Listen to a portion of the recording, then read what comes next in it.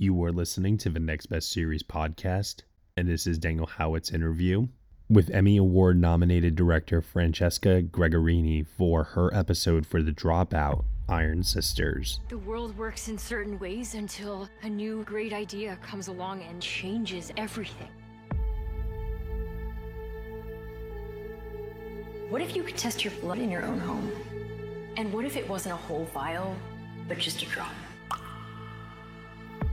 I'm going to drop out of Stanford. This machine is going to change the world. These kids don't overthink. They don't get bogged down about the way things have always been done. They want to change things now.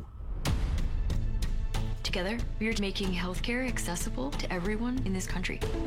I don't understand how you're doing this extremely complex chemical engineering with a high school degree. This technology is 10 years away. Your idea's impossible, so you just keep trying. Do or do not. There is no try. That's Yoda. Okay. If you want this, you have to dedicate yourself. What are you willing to do to get it? I can't give them one reason to doubt me. It's not even close to working yet. What are we going to show at the demo? We're going to tell them that we don't have a working prototype. Right? Our Series B closed at $165 million. Get the money! I know what you did at the demo. The demo was an inspiring step forward. Don't tell anyone else. I'm going to protect you. This is an inspiring step forward. This isn't just my job. This is who I am. Anybody who doubts my company doubts me. You're CEO of $1 billion company. What are you afraid of? Her whole image is fake. We have to stop her. We haven't seen a single contract. She is lying to you. You're in over your head. You're going to lose everything.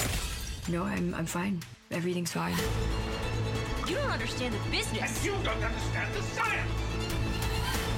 Your company was endangering lives. This is your dream, your story. People will trust the technology because they will trust you. Francesca, congratulations on your first ever Emmy nomination and the success of the show overall. 6 Emmy nominations, pretty remarkable. How's it feel to get recognized by the Emmys like that? Well, I'm not gonna lie, it feels pretty dang good. Not to use another 4-letter word, but you can't curse on this podcast, by the way. So. Okay, that's fucking amazing. No, I'm super psyched. It's it's great to get that pat on the back and to be recognized by your peers for for your work. I mean, that's it's pretty awesome, and I'm super excited that the show on a whole has been so well received and well recognized. It's it takes a lot of things to come together and just the right mix for that to work, and the Dropout really managed that. So I'm proud to be a part of it more than anything else. So good. I understand when artists say, we don't do it for the awards, and all sure, I believe that, and that's that. You have much better reasons for creating art, but I know it's an amazing honor to be recognized like that. So yeah, congratulations again. Thank you so much. We don't do it for the awards, but we'll take them. If they're coming, we'll take them. Right. So let's talk about the show. So if my understanding is correct, Michael Showalter directed the first 4 episodes with an entirely different camera crew and DP. Is that true? Yes, that is entirely true. So for your 2 episodes, was it like jumping on a moving train, or what sort of collaboration was there with your other directors?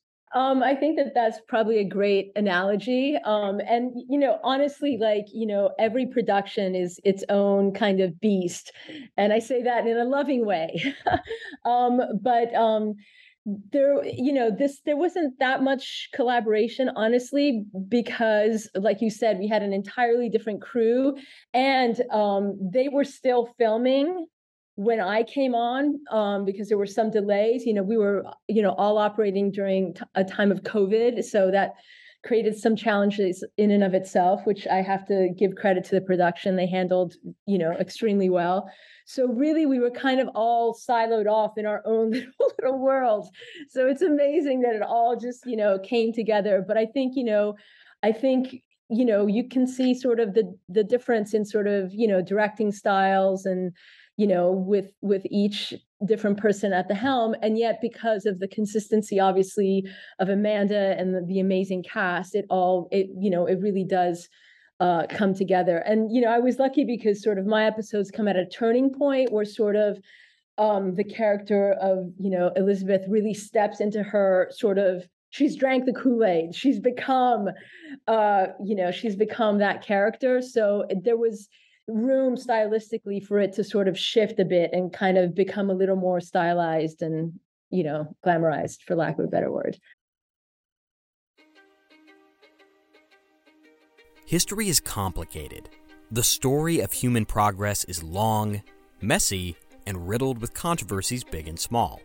On Conflicted, we dive headfirst into history's most infamous events and contentious figures. We try and untangle the good from the bad, the fact from the fiction, and the monsters from the misunderstood. Was Genghis Khan a murderous butcher or a civic pioneer? Did the Allied powers go too far in firebombing the German city of Dresden at the twilight of World War II? And how did the Marquis de Sade acquire such a sinister reputation? And was any of it true? These are just a few of the tough questions we wrestle with and investigate on Conflicted. So if you love history or just enjoy a good story, please join me, your host, Zach Cornwell, for a fascinating new topic each and every month. Conflicted, a history podcast, is available on Spotify, Apple, or wherever else you get your podcasts. I hope to see you soon.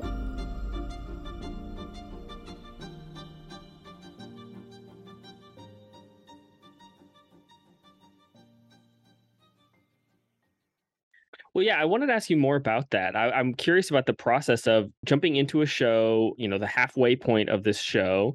Like you said, you and Erica were able to kind of bring new styles. So what ways were you able to find those places to bring your own style, your own perspective?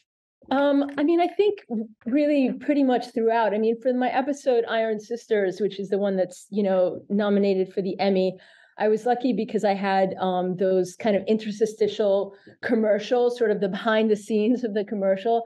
So that really gave me an opportunity to, do something that I love to do just in the work that I do, period, which is really get inside of the character. And so with those extreme close-ups of Elizabeth and sort of using the outtakes of those, where you can really see the fracturing within her own brain of like, oh my God, I'm under the microscope. And they're asking me like questions that seemingly are very simple, like, what would you tell your friends? And she realizes, I don't flipping have any friends. And shit like that was a real opportunity. And, and also I got to do the scene where, Tyler confronts her, or she confronts Tyler at her party about, kind of outing her to George Schultz. And, that was a real opportunity for Elizabeth to sort of lower her mask and be threatening, really, for the first time, to someone else. So you really start to see the wheels come off the bus. And then right after that, Tyler has to serenade her at her birthday, and plus, the Stanley Kubrick, ode to her party with, everyone wearing her mask. There was just a lot of, fun things in my episodes that I got to, use sort of like, my flair for directing in terms stylistically, and which was amazing because the show had that latitude, and, the producers allowed me to, do my best work, which is, I was really grateful for. Yeah. Did you feel like it was important to do lots of research before jumping on, or did you kind of want to stick to the script and kind of use just what's on the page as you dove into direct? Well, what was on the page was really quite brilliant, and also in the hands of, William H. Macy and Laurie Metcalf and Amanda Seyfried and Naveen. It's, Stephen Fry. It was like, there was no lack of like people at the top of their game really having fun with what was on the page. So there was no need to sort of like add another layer of craziness onto it. And honestly, I had watched the documentary and became obsessed with her just on my own. And when I saw in the trades that they were going to do a series, like I called my agents immediately and I was like, I need to direct on this show. They're not even at the stage of looking for directors. I was like, I don't care. Like, you track this mother and you like bring her back to me, because I just knew that this was something that was like right up my alley, sort of, women on the verge, I think, is my specialty. If I look at sort of the work that I've done, I don't know what that says about me or, my surroundings, but, I just love, I love women. I love telling stories about women, and so this was a perfect matchup for me. Well, this version of The Woman on the Edge, Amanda Seyfried, she's mentioned how you and the other directors helped make her feel really safe in this role. This is really a major step forward in her career. An incredible performance. What did you do to help her take control of this performance and feel empowered to take this big step in her career? I mean, honestly, she's too kind, because she really, she's such a professional, and she really like embodied her like to the nth degree. And the amazing thing about her is that, she doesn't stay in character, like, between takes even, she's like being silly and really being Amanda. And then the camera's on and she's just like overtaken by this, this other being. But honestly, to me, I always find that it's really important to sort of connect with the actor themselves. And, I'm a director who actually genuinely loves actors, which I can't say is really maybe the truth for many directors. And, actors are no fools. And I think they really sense that. They sense that you're in their corner. They sense that you want them to do their very best work. And, and I'm always there if they reach out, and I always want them to, really go for the rafters, because there's no, we can edit anything, but you might as well just really go for it. So I think, like Amanda mentioned in the puppet scene that she did, sort of the episode before Iron Sisters, where she sort of tells Sonny, like, we won, because Stephen Fry's character is dead, just showing, I think in my episodes in particular, showing the side of her that was conscious about what was happening, and sort of just her just deciding to make that choice. She's going to cross the line because she's in too deep. So that's really kind of what we worked on, is sort of her embodiment of that. Like you said, you had kind of become obsessed with Elizabeth Holmes and pursued this show. In what ways, if at all, do you think working on this series changed your perspective on Elizabeth Holmes?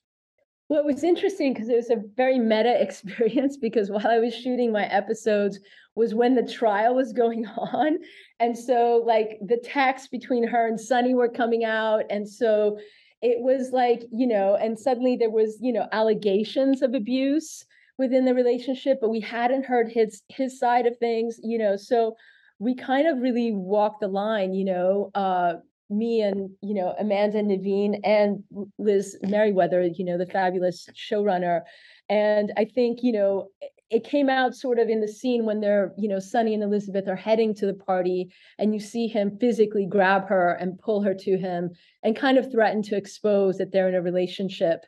And so we tried to sort of walk that line of peppering, like, okay, well, what is going on here? There's obviously some imbalance of power, yet for the most part, she seems to be controlling him and the company. So it was, it was happening in real time. So just sort of, the truth of the matter is you never know what goes on between closed doors between people. And sort of this was our best stab at sort of revealing, with as much research as went into this and as much soul searching as, we all could do, a fair, if there is any such way, a depiction of, these people, really, in the hot seat. Hello, and welcome to Novel Conversations, a podcast about the world's greatest stories. I'm your host, Frank Lavallo, and for each episode of Novel Conversations, I talk to two readers about one book. And together, we summarize the story for you. We introduce you to the characters, we tell you what happens to them, and we read from the book along the way. So if you love hearing a good story, you're in the right place. Our 9th season is coming this fall. Tune in to hear from some of the all-time great authors, Charles Dickens, Jules Verne, F. Scott Fitzgerald, and more. Subscribe to Novel Conversations wherever you listen to podcasts.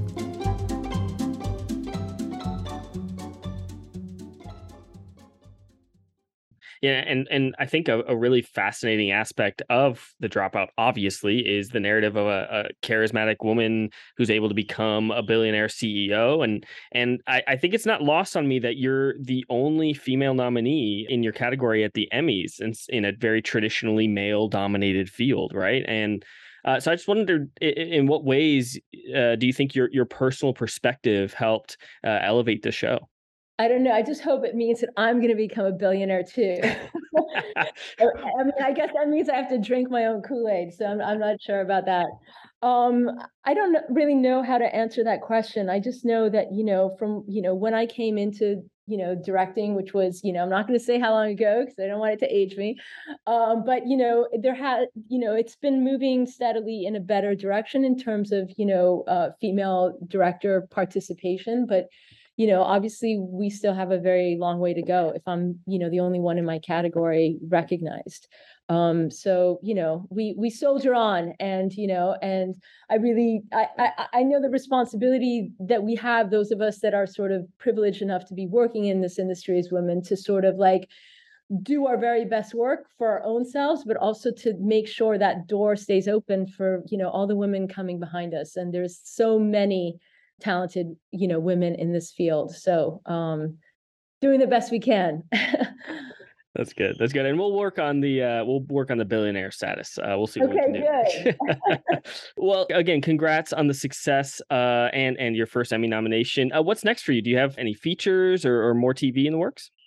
Well, I do have a feature that I'm attached to about Anna Nicole Smith, which is another woman on the verge. So I'm continuing along this thread, for better or for worse. I'm doubling down.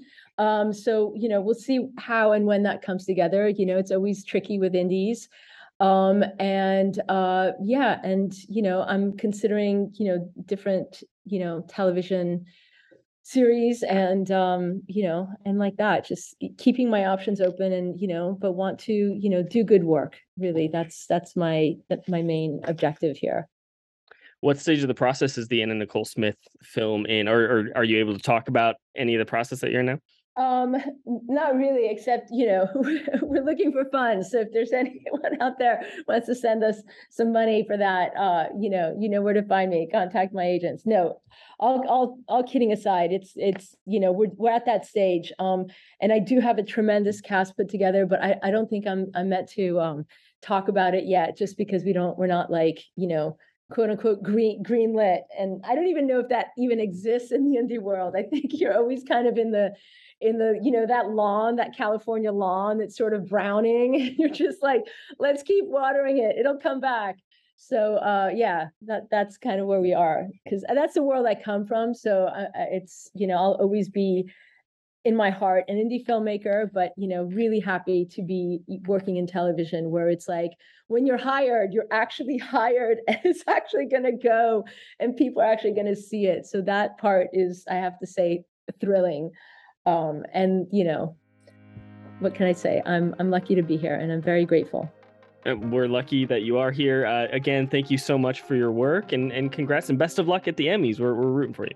Okay, thank you so much. Hey everyone, thank you so much for listening to Daniel Howitt's interview with the Emmy-nominated director for The Dropout, Francesca Gregorini, here on the Next Best Series podcast. Francesca Gregorini is up for your consideration for her episode Iron Sisters, and The Dropout is up for your consideration in 6 categories at this year's Primetime Emmy Awards.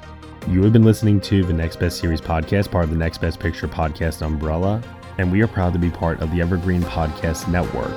You can subscribe to us anywhere where you subscribe to podcasts, and be sure to leave us a review on Apple Podcasts and let us know what you think of the show. We really appreciate your feedback and your support, which you can also lend on over at Patreon. For $1 minimum a month, you'll get some exclusive podcast content from us. Thank you so much for listening, as always, and we shall see you all next time.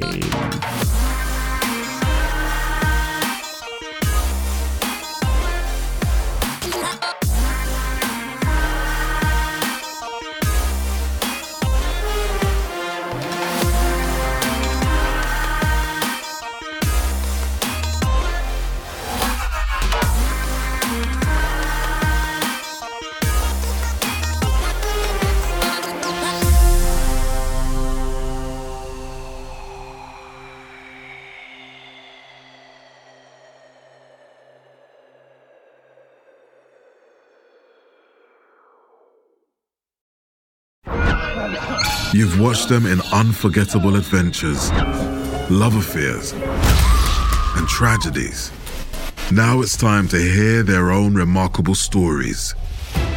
From the makers of Death of a Rock Star and Death of a Sports Star, this is Death of a Film Star. And action. Starring Heath Ledger, Marilyn Monroe, Chadwick Boseman, Robin Williams, Carrie Fisher, and Bruce Lee. Search for Death of a Film Star in your podcast app. You've seen them tell stories. Now it's time to tell theirs.